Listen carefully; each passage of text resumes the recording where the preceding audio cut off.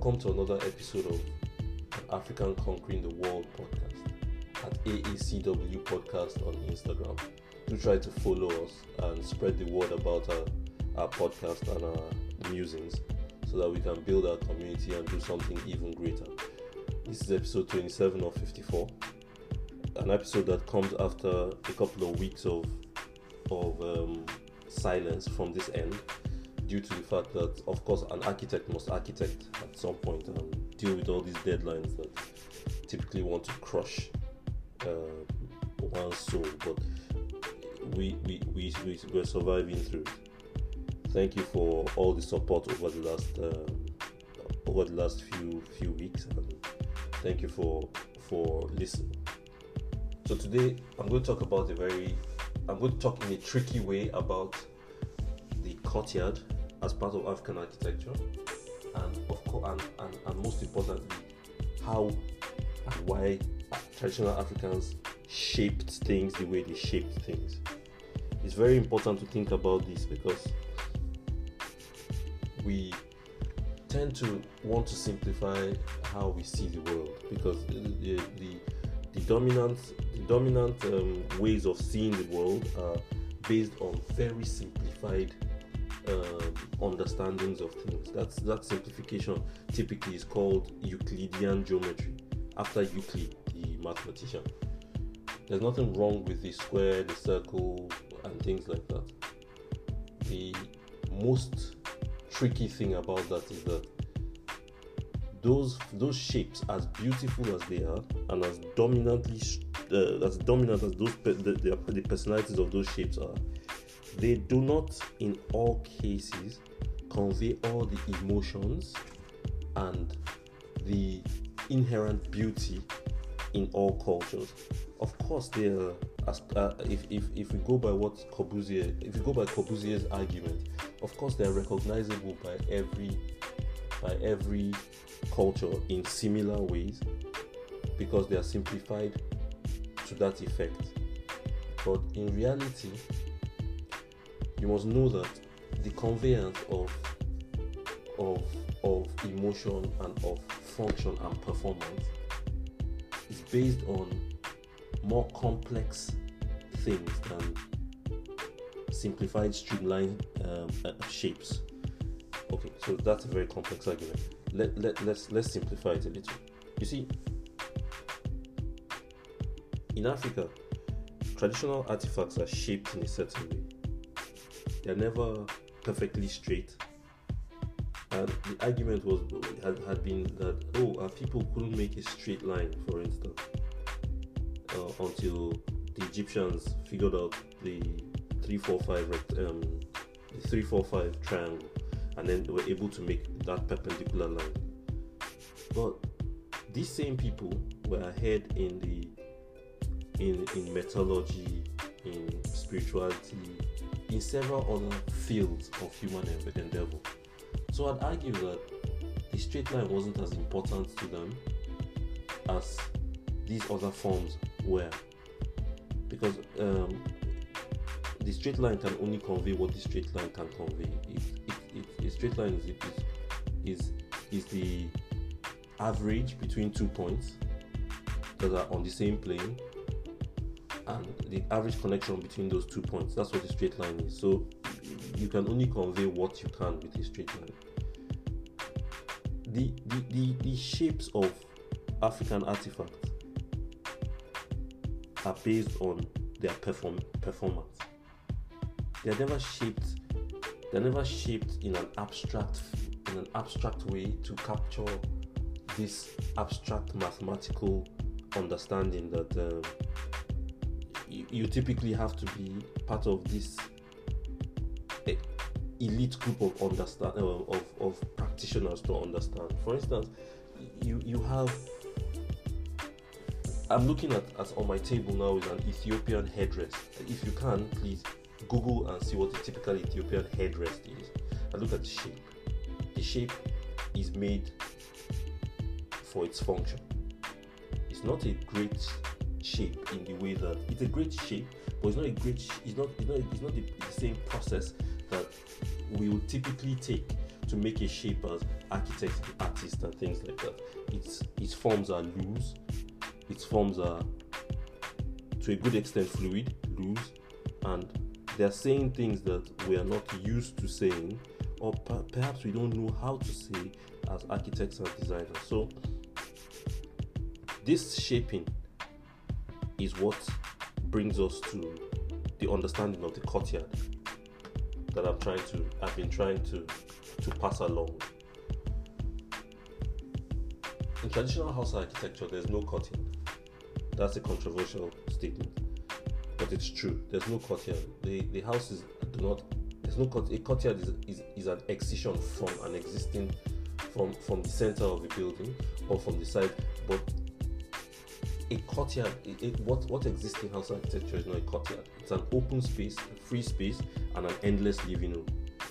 So that endless living room is shaped so that people can live their entire lives on the outside of the building and only sleep within the building. So the buildings are the pavilions where sleeping and things like that occur are shaped for the maximum comfort of someone who wants to sleep through the night.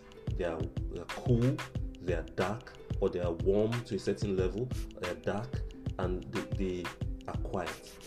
The outside, on the other hand, is open for activities of all sorts to happen. The house is shaped by that free space and becomes a free space where activities can happen.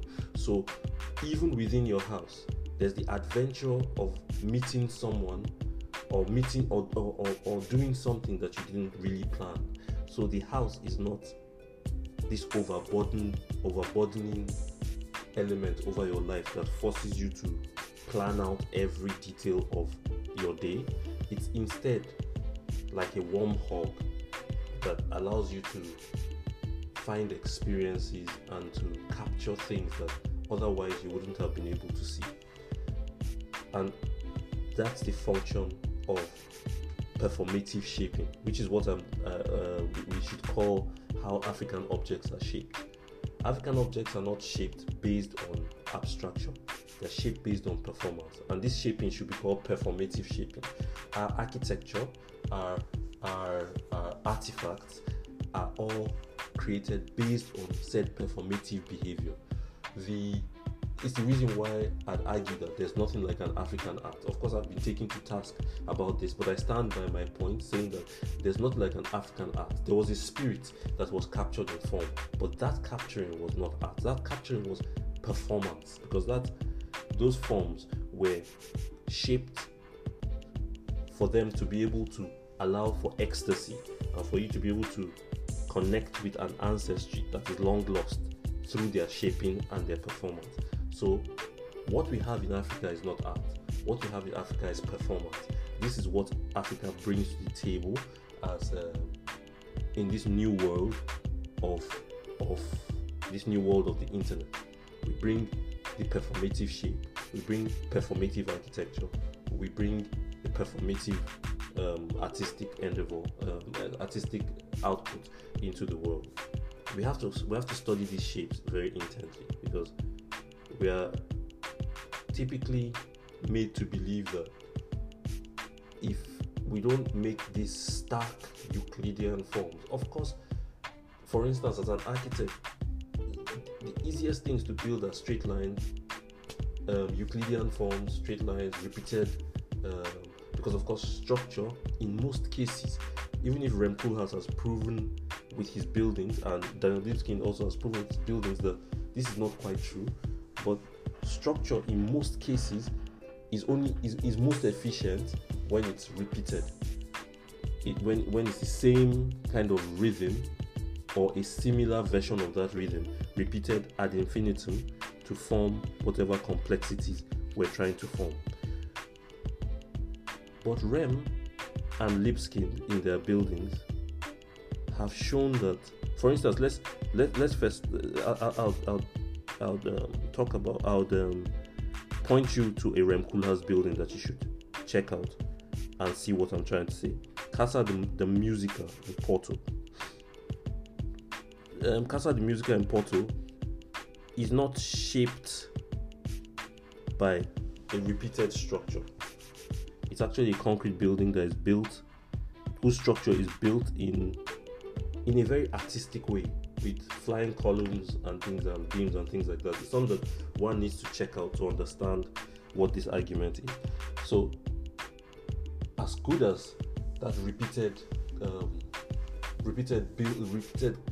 column and beam shape that can be used to make a facade, used to make a building, as interesting as it is to walk in that way, and because it makes things a lot clearer. I think that structure has reached a point where that extreme clarity that leads to simplification, the time for it we have surpassed that need for that extreme simplification, and that we always argue that is the only way or the cheapest way to make buildings or make environments. We've passed that, because think about the West. In the West, the city's construction sites in the city are not construction sites. They are really just assemblages. So the construction happens off-grid and off-site, and made in warehouses, so that these repeated parts or these parts are made in warehouses and brought to site, and they are assembled on the site with cranes, like as Legos are assembled. So if that's the way we build, does it not make it easier to build the kind of complexity that our ancestry built in Africa? Is this not the time to make the African city the world's city? Thank you for listening. This has been a good 12 minutes with you. Again, follow us on Instagram at AACW Podcast. Like, comment, and share with your friends. And let's do this again next week. Have a blessed weekend.